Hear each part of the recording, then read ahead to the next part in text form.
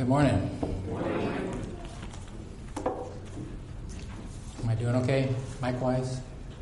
All right. A little bit of echo here, but we'll work through that. Children, you are dismissed for Children's Church.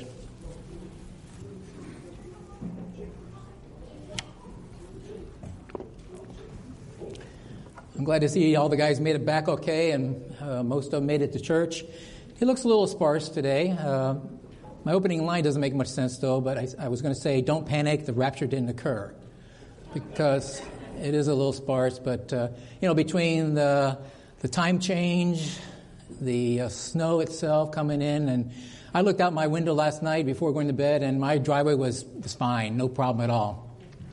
Woke up this morning. I didn't wake up early to clear it or anything. I woke up this morning. There's 4 inches of snow drifts across my driveway. So I got the snowblower out, and so maybe some people are still out there digging out from under the snow. Who knows? But good to see all of you who made it. Maybe we have a few more watching online with us this morning, so that's a good thing. We appreciate that opportunity. I also appreciate Brian and the worship team. You may not know it, but Brian always sends to the pastor, the preacher for that Sunday, what is your topic? What are some of the key themes of your sermon?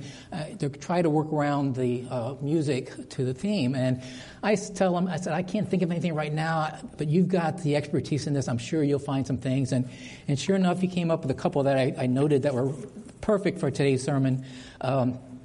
Amazing love, and the line that says, in all I do, I honor you. And we're going to see a man by the name of Onesimus in the book of Philemon today that once he trusted Christ, he wanted to honor God, and through his amazing love, he was able to do something that he probably really didn't want to do, and we'll see that a little bit later.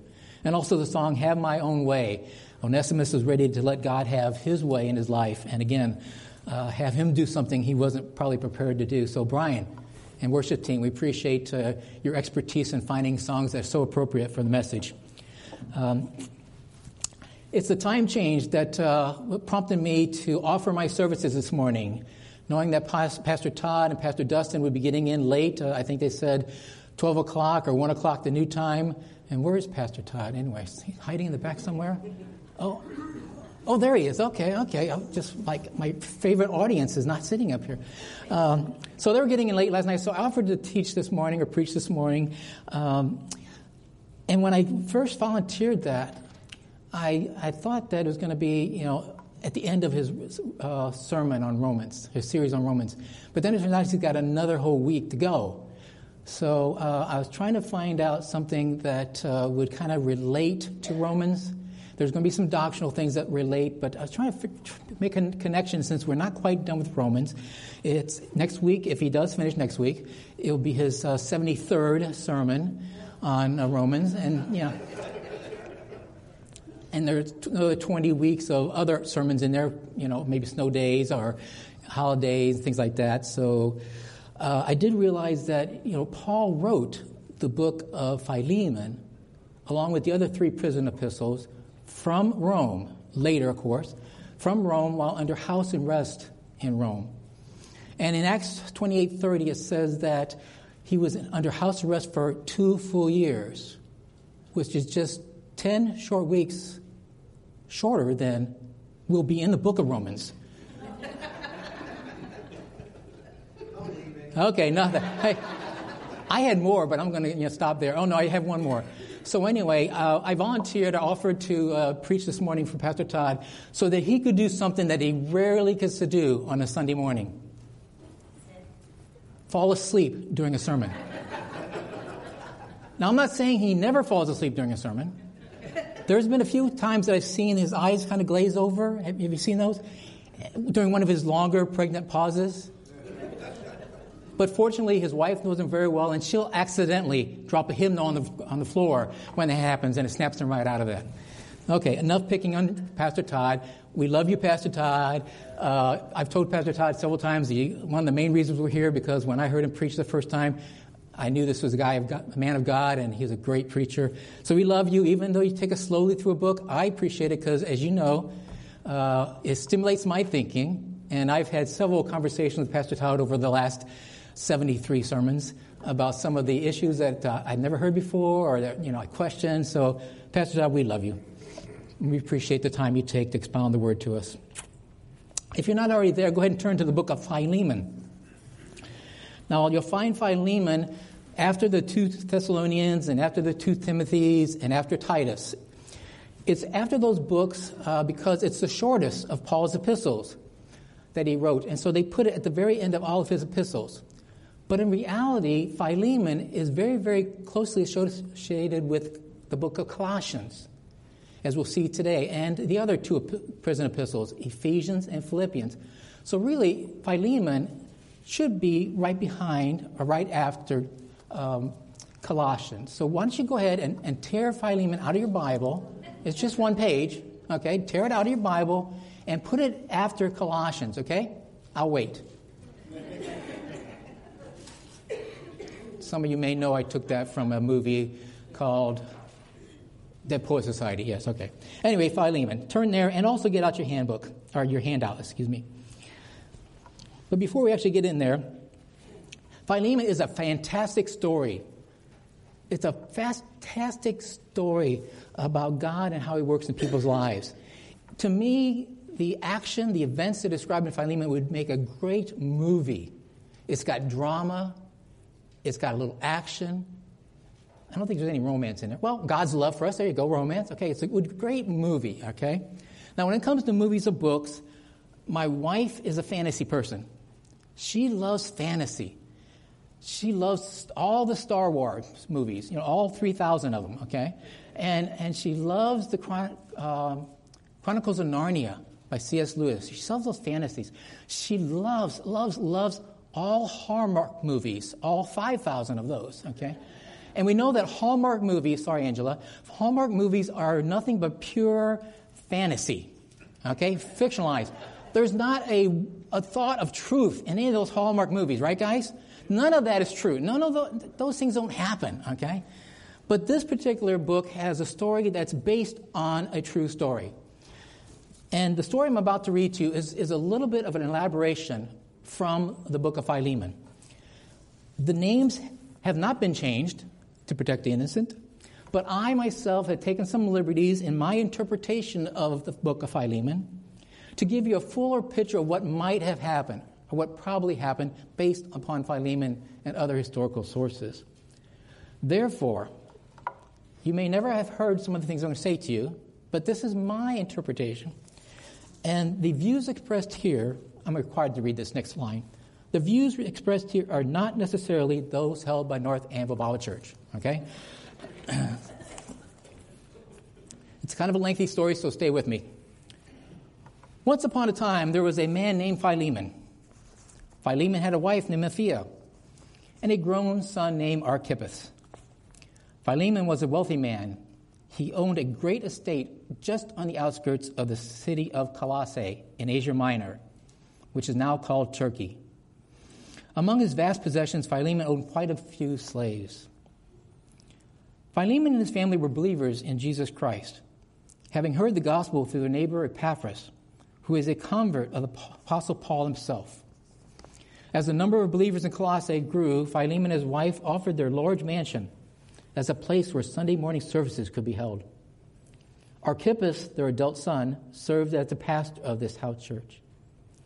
So it was that every Sunday morning, dozens of individuals gathered in the house of Philemon to worship and praise their God and to share their love for him and for each other. During those services, while working in the fields or lounging in their modest dwellings, many of Philemon's servants, slaves, could hear the singing, the praising, the laughter and joy these believers shared with each other. Now, as Christians, Philemon and his family treated their slaves in a decent manner. They were fed well, clothed, and given adequate shelter. Yet, as is usually the case, there was one or two who were unhappy with their situation as slaves and desired their freedom. One day, one of Philemon's slaves, Onesimus by name, probably a mere teenager at the time, decided he had enough. Early one morning, he snuck into the main house, stole a few valuables to finance his getaway, and he took off. At first, Onesimus didn't know where to go. He just headed for the coast, about 100 miles to the west. Figuring he would catch a ship to somewhere, on his journey to the coast, he decided Rome would be a great place to live. He could easily get lost in the crowds of the great metropolis, and would provide the best opportunity for him to live as a free man. He figured Philemon would never find him in Rome. It was a long journey, and by the time Onesimus arrived in Rome, he had spent every cent he got from the valuables he stole from Philemon. And it turns out work wasn't as easy to find in Rome as he thought. It seems many others had similar notions about Rome being the emerald city of fame and fortune. So as he wandered the streets, Onesimus ran into a street preacher who was proclaiming the name of Jesus. This name was familiar to Onesimus, as he often heard it from a distance being spoken of in Philemon's house, especially during those Sunday morning services. Onesimus approaches the street preacher and asks him about this man, Jesus. The preacher tells him that if he is truly interested, he could take Onesimus to speak with someone who could do a much better job of telling him about Jesus. So Onesimus follows him and meets a man by the name of Paul. Paul happens to be under house arrest at the time. His crime? Preaching about Christ Jesus. Yet, ironically, he is allowed to greet and entertain visitors and share with them about this Jesus. During this time together, Paul explains to Onesimus that this Jesus was the Messiah the Jews were looking for. He tells Onesimus how this Messiah died on the cross to pay for the sins of the world, even Onesimus' sin of stealing from his master. He further explains how if anyone would accept the payment Jesus made for their sins and trust in him as their Savior, they could be assured of eternal life in heaven. Onesimus soon realizes that he needs this Savior, and he becomes a believer in Christ right then and there. In the days to follow, Onesimus visits Paul on a regular basis, seeking to know about Jesus, about God, his Father, and what it takes to live like a child of God. During this time, Paul tells Onesimus that one of the things a Christian should do is to make things right with anyone they have offended or harmed in any way. Paul encourages Onesimus to return to Philemon, his master, and to ask for his forgiveness for running away and stealing from him. Obviously, Onesimus is frightened to death to do that. But Paul assures them that by God's sovereignty, Paul knows Philemon quite well. He promises to write a letter to Philemon to help smooth things over and to pave the way for a more receptive response on Philemon's part. So Paul writes the letter to Philemon and sends it with Onesimus and another believer by the name of Tychicus. After a long journey back to Colossae, Onesimus and his companion approach the great estate. Philemon sees them from a distance, and he's visibly upset when he recognizes Onesimus. As they drew near to Philemon, Onesimus cowers behind his traveling companion, Tychicus, and with a shaky hand, he thrusts Paul's letter into Philemon's face and says, "Before you do anything to me, read this letter from your friend Paul, the apostle of our Lord Jesus Christ." And Philemon pauses, and with a puzzled look on his face at the overstated "our Lord Jesus Christ," he begins to read. Paul, a prisoner of Jesus Christ, and Timothy, our brother, to Philemon, our beloved brother and fellow worker, and to Apphia, our sister, and to Archippus, our fellow soldier, and to the church in your house. Grace to you and peace from God our Father and the Lord Jesus Christ. The first three verses of Philemon. We're going to pause there, because in these three verses, we see some people that are mentioned or associated with this letter to Philemon. First, of course, we see Paul, and we're looking at your handout if you haven't figured that out yet. We see Paul, who's a prisoner of Christ Jesus under house arrest in Rome. We also see the name Philemon. Well, we see Timothy there as well, but we see Philemon mentioned. This, as we saw in the story, is a well-to-do Colossae citizen. He hosts a house church, and as we see in a few minutes, he owns slaves. Apphia is mentioned, and we know that, or we assume that Apphia is Philemon's wife. It's a female name, so we assume it's his wife. We see Archippus mentioned as our fellow soldier. And as we see in a few minutes, this is probably Philemon's adult son. He's probably the preaching elder, or what we might call the pastor of the church in Philemon's house. And we'll turn to Colossians 4 in a second. Later on in verses 10, 11, and 16, we see Onesimus mentioned by name in the book of Philemon.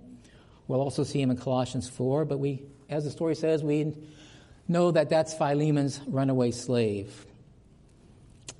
And then later in this book to Philemon, or letter to Philemon, in 23 and 24, we see 5 people mentioned, and I call them the Philemon 5, just because it sounds nice. Nice rhyme to it. Philemon 5. We'll see those also in Colossians 4. Those are going to be Epaphras, Mark, Aristarchus, Demas, and Luke. So hold your place in Philemon. Jump over to Colossians chapter 4. Or if you did, like I said earlier, if you tore Philemon out and put it behind Colossians, you're right there then. Colossians chapter 4. Let's start in verse 17. Here we see the name Archippus. And as we said, this is probably Philemon's son, adult son. And it says in Colossians 4:17, Archippus, take heed to the ministry which you have received in the Lord, that you may fulfill it. Because the emphasis here is on the ministry he's received, and we see in Philemon, it calls him the fellow worker, fellow soldier. We're assuming that he might have been the pastor or the preaching elder. Back then, they probably had multiple elders, as we do in here at this church, and this particular one was the pastor. He's the Pastor Todd of the church at Colossae, okay? Now look at verse 7. As to all my affairs, Tychicus, our beloved brother, and this is still in Colossians 4, verse 7. Tychicus, our beloved brother and faithful servant and fellow bondservant in the Lord, will bring you information. For I have sent him to you for this very purpose, that you may know about our circumstances, and that he may encourage your hearts. Verse 9, and with him Onesimus, our faithful and beloved brother, who was one of your number. They will inform you about the whole situation. So from Colossians 4, we see that Tychicus and Onesimus are the carriers of this letter to Philemon. They're also the carriers to the letter to Colossae, as it says here. Okay? They're also probably the carriers, and maybe a couple more people were there, to Philippi and Ephesus. So what Paul did, he wrote the prison epistles to 3 different churches and to one individual. He sent it with several individuals, and one of them probably stopped and stayed in Philippi when they delivered that letter. Another one might have stopped in Ephesus. But then Onesimus and Tychicus, the last 2, continue on to Colossae. And to the church of Colossae, they handed 2 letters. The one to the Colossian churches, to the church, and to Philemon. Okay? So those are the Philemon 5. Those are Philemon 5 are found in the next few verses. You'll see the name Aristarchus again. You'll see in verse 10 Mark. You'll see in verse 12 Epaphras. And in 14 Luke and Demas. So, comparing Philemon with Colossians, you see that the letters are very closely connected with one another. All right? Now let's look at verses, back in Philemon, verses 5 through 7. Oh, one other point. Notice how Philemon was supposed to read this letter to the church in your house, verse 2. That's going to be a little intimidating once you get into the letter itself, at least through my interpretation. But he says, read this letter, not only the Colossian letter to your church, but also this letter to your church. So let's get into verse 4 then. The praise of Philemon. How many are familiar with the sandwich technique? What's the sandwich technique? No one? Don't know what you mean. Okay. Something positive. Start with something positive.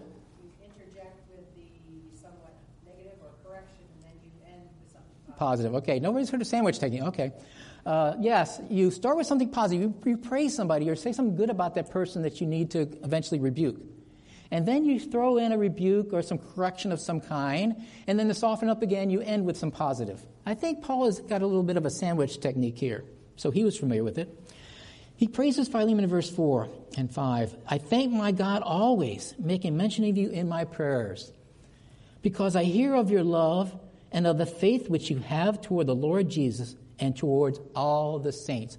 Paul is praising. He's laying it on thick here. I thank God every time I mention you in my prayers, your love for the saints and the faith you have toward the Lord. It is so magnificent.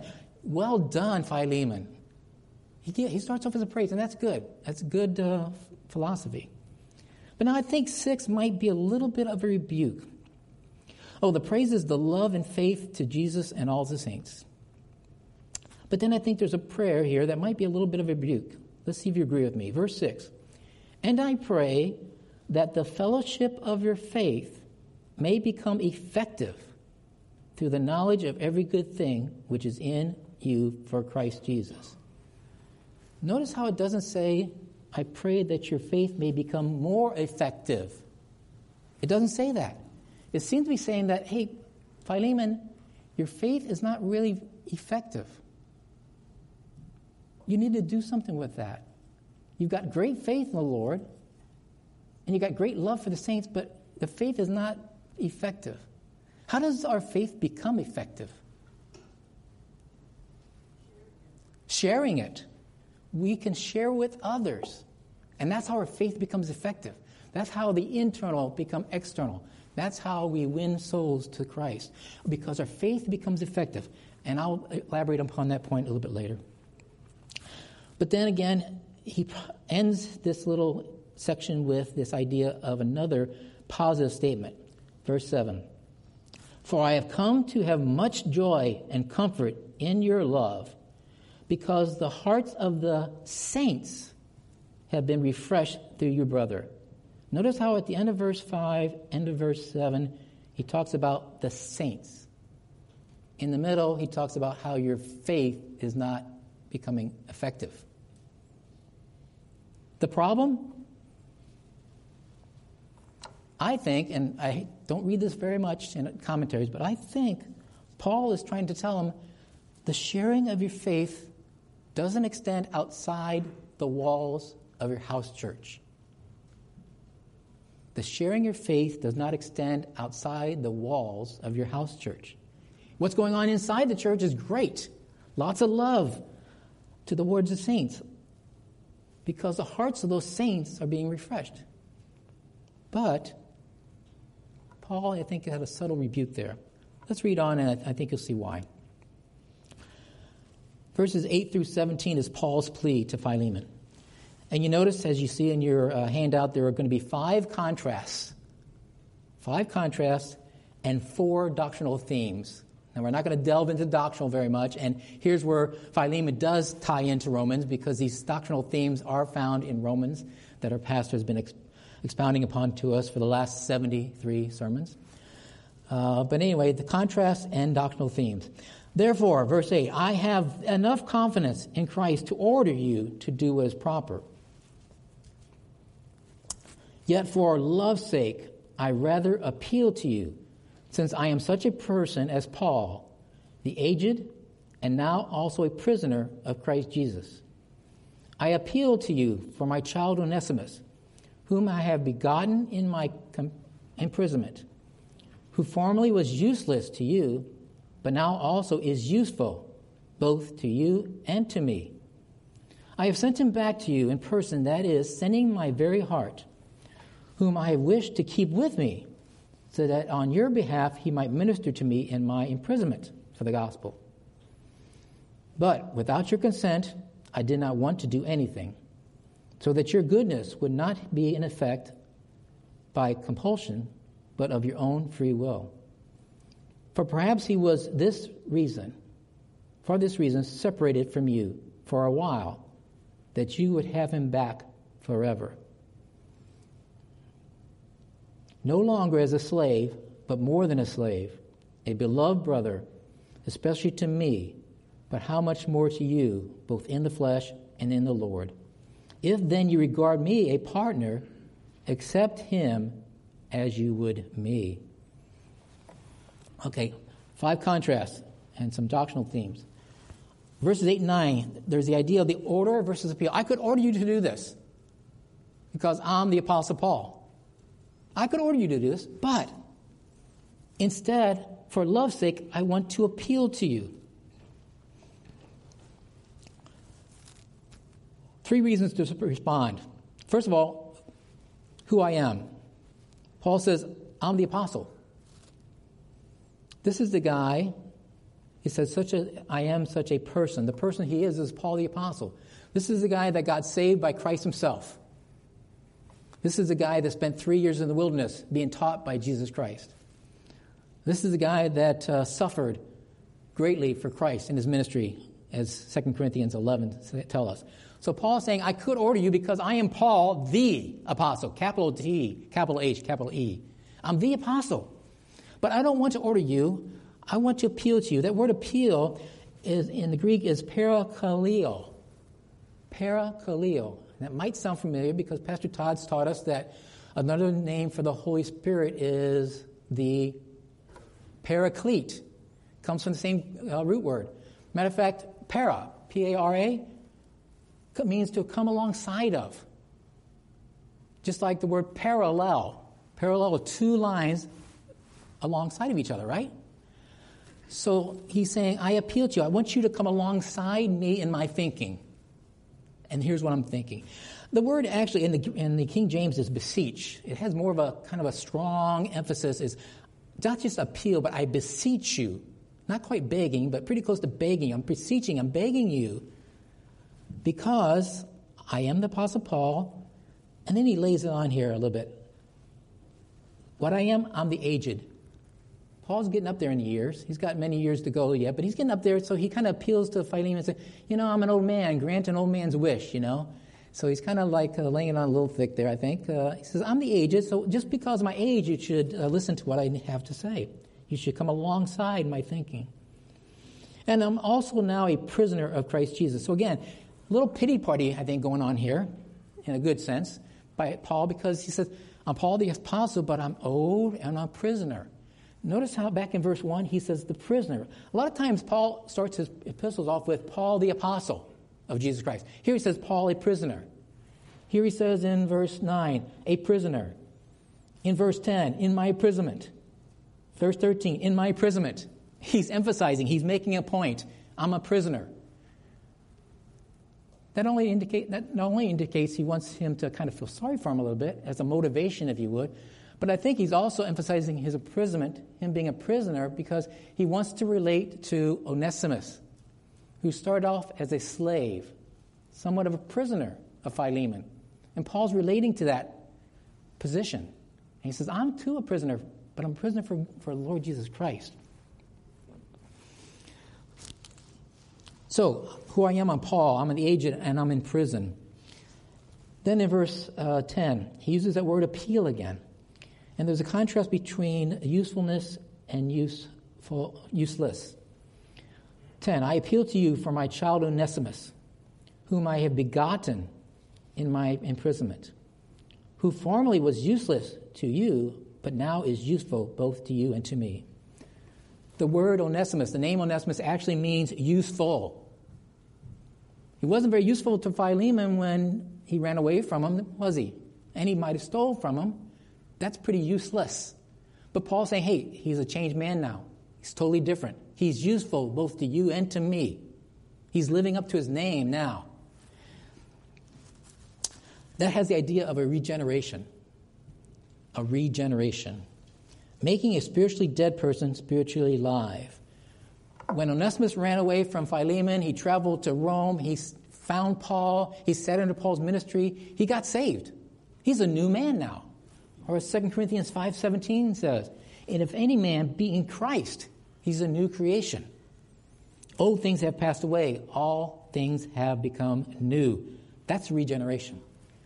Onesimus regenerated. He's gone from useless to useful. Verse 12. I have sent him back to you in person, that is, sending my very heart, whom I wish to have kept with me, so that on your behalf he might minister to me in my imprisonment for the gospel. But without your consent I did not want to do anything, so that your goodness would not be in effect by compulsion, but of your own free will. For perhaps he was for this reason separated from you for a while, that you would have him back forever. There's a contrast here between, especially in verse 14, compulsion and free will. Paul says, I could compel you, and this is like the third time he said this. I could compel you to do this, but I want you to do it out of your own free will. Okay? He has faith in Philemon that he will take Onesimus back. Compulsion versus free will. You can't order or compel true forgiveness and restoration. The person that has to do the reconciliation, the forgiveness and the restoration, has to be willing to do it. My wife and I have talked about this in some of our black sheep of the family members, that we try to restore a relationship with them, but if they have no desire whatsoever to be restored, nothing we can do about it. They can't be compelled to be restored. They can accept our forgiveness, maybe, or we can actually forgive them, but we can't compel them to restore a relationship. So restoration is rebuilding to what it was intended to be. The relationship between Philemon and Onesimus should have been one of brothers already. He should have trusted Christ as his Savior. Whether he heard the gospel and rejected it, or whether he didn't hear the gospel directly from Philemon and his house church, it should have been a better relationship there. But now it's being restored, because now he's a brother in Christ, we'll see. Basically, Paul is asking Philemon to give Onesimus a mulligan. Pastor Todd picked up on this word right away when he saw my outline. A mulligan. What's a mulligan? A pass. A do-over. In golf, we don't count that stroke, right? Okay? If you need more elaboration on the definition of mulligan, see our resident golf pro, Pastor Todd. A mulligan means a do-over. I like the word do-over. A do-over, a pass. We're going to ignore that particular action. And that's what he's asking for. He's asking Onesimus, or Philemon, to give Onesimus a do-over. And in a way, as the title of my sermon indicates, Paul is granting Philemon a mulligan, a do-over. He says, hey, when Onesimus was with you as a servant, as a slave, there wasn't a right relationship between the two of you. Now, you're brothers in Christ. I'm giving you a mulligan. I'm giving you a chance to redo that relationship with Philemon, or Onesimus. And that's what the next contrast is in verse 16. No longer as a slave, but more than a slave, a beloved brother, especially to me, but how much more to you, both in the flesh and in the Lord. He's talking about a new relationship, the way in which people regard and behave toward each other. In this case, Philemon, it should be brother to brother, not master to slave. It's a new relationship. He says a couple times, more than a slave. He should be more like a brother to you and to me. In the flesh and in the Lord. And verse 17, accept him as you would me. We're talking about a difference between a human relationship, master-slave, to a spiritual relationship, brother to brother. So it's a new relationship. In the flesh is human, in the Lord is the spiritual. Reconciliation is what we're talking about. Reconciliation is coming to terms with a new way of moving forward. Paul is saying to Philemon, you need to move forward in a new relationship. Things have to be changed. Philemon, Onesimus has been changed. You need to change. Okay? You need to reconcile with your brother Onesimus. Verse 18. But he has wronged you.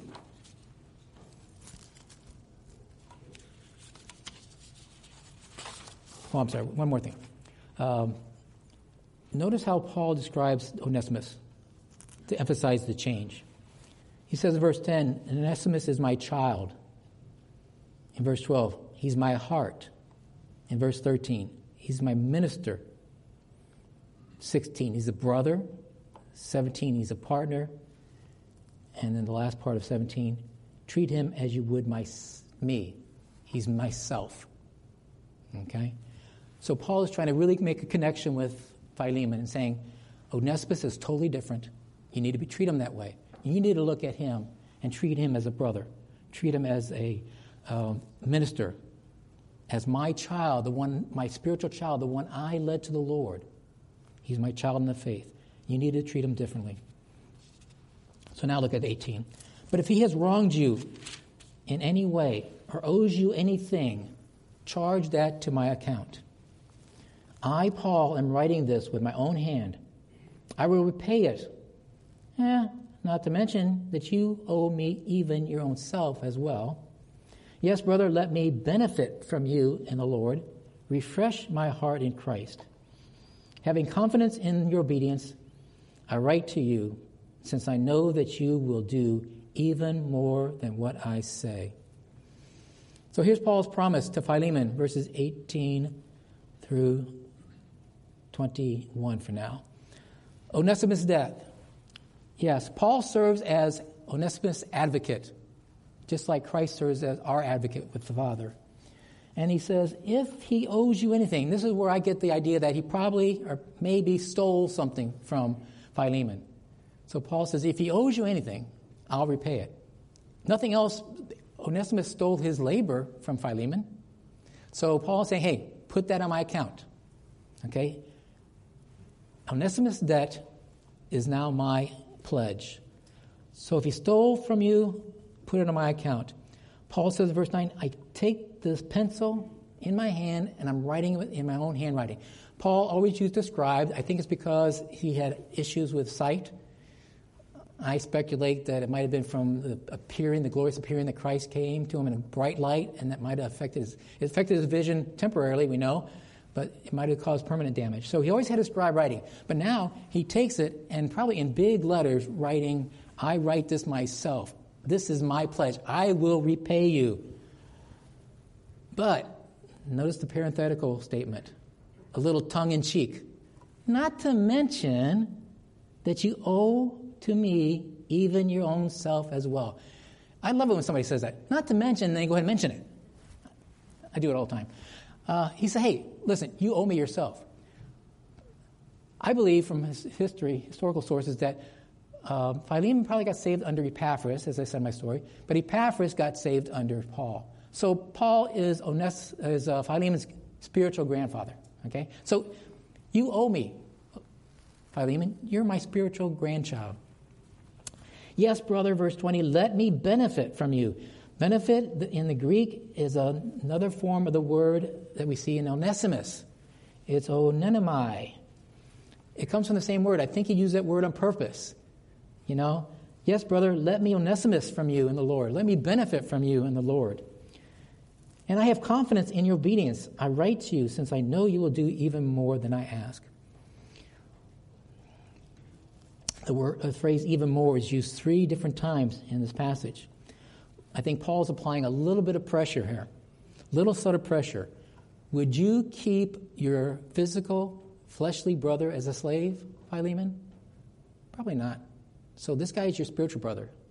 Probably shouldn't keep him as a slave. He should be even more than a slave to you. And I have confidence in your obedience. I write to you since I know you will do even more than what I say. You'll not only forgive him, but you will give him his freedom. And then the last 4 verses, 22 to 23. Paul says, at the same time, also prepare for me a lodging, for I hope that through your prayers I will be given to you. Paul talks about personal accountability here. He says, I trust that you're going to do exactly what I request. I know you are. Oh, by the way, I'm coming to see you soon. Does anybody else see something there? I'm coming to see you soon. Soon, prepare a room for me. I'll be checking up on you. I'll be coming to see you very soon.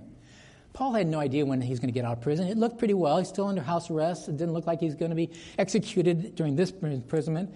But he didn't know how long he'd be in there, how long he'd be in prison. But he says, prepare a room for me now. Expect me at any time. And so if I'm Philemon reading this and going, oh, He might be here soon. I better take care of this issue between me and Onesimus real soon here, okay? So I think it's a little more subtle pressure. I hope to see you soon, because I know you're praying that I will be delivered out of this imprisonment. And then he mentions the Philemon 5, the ones we saw in Colossians.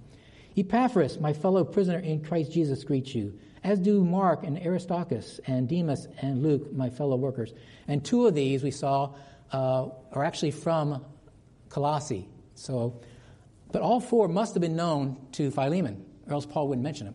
So I think he's saying, not only am I going to come see you soon, accountability, but here's 5 people that are waiting to hear, the people that you know well, that are waiting to hear about how you are treating Onesimus now. Again, maybe a mortism, reading into it, but I think he's applying a little pressure, saying there's some accountability here, Philemon. So, Paul grants Philemon a mulligan, a chance to do over his relationship with Onesimus.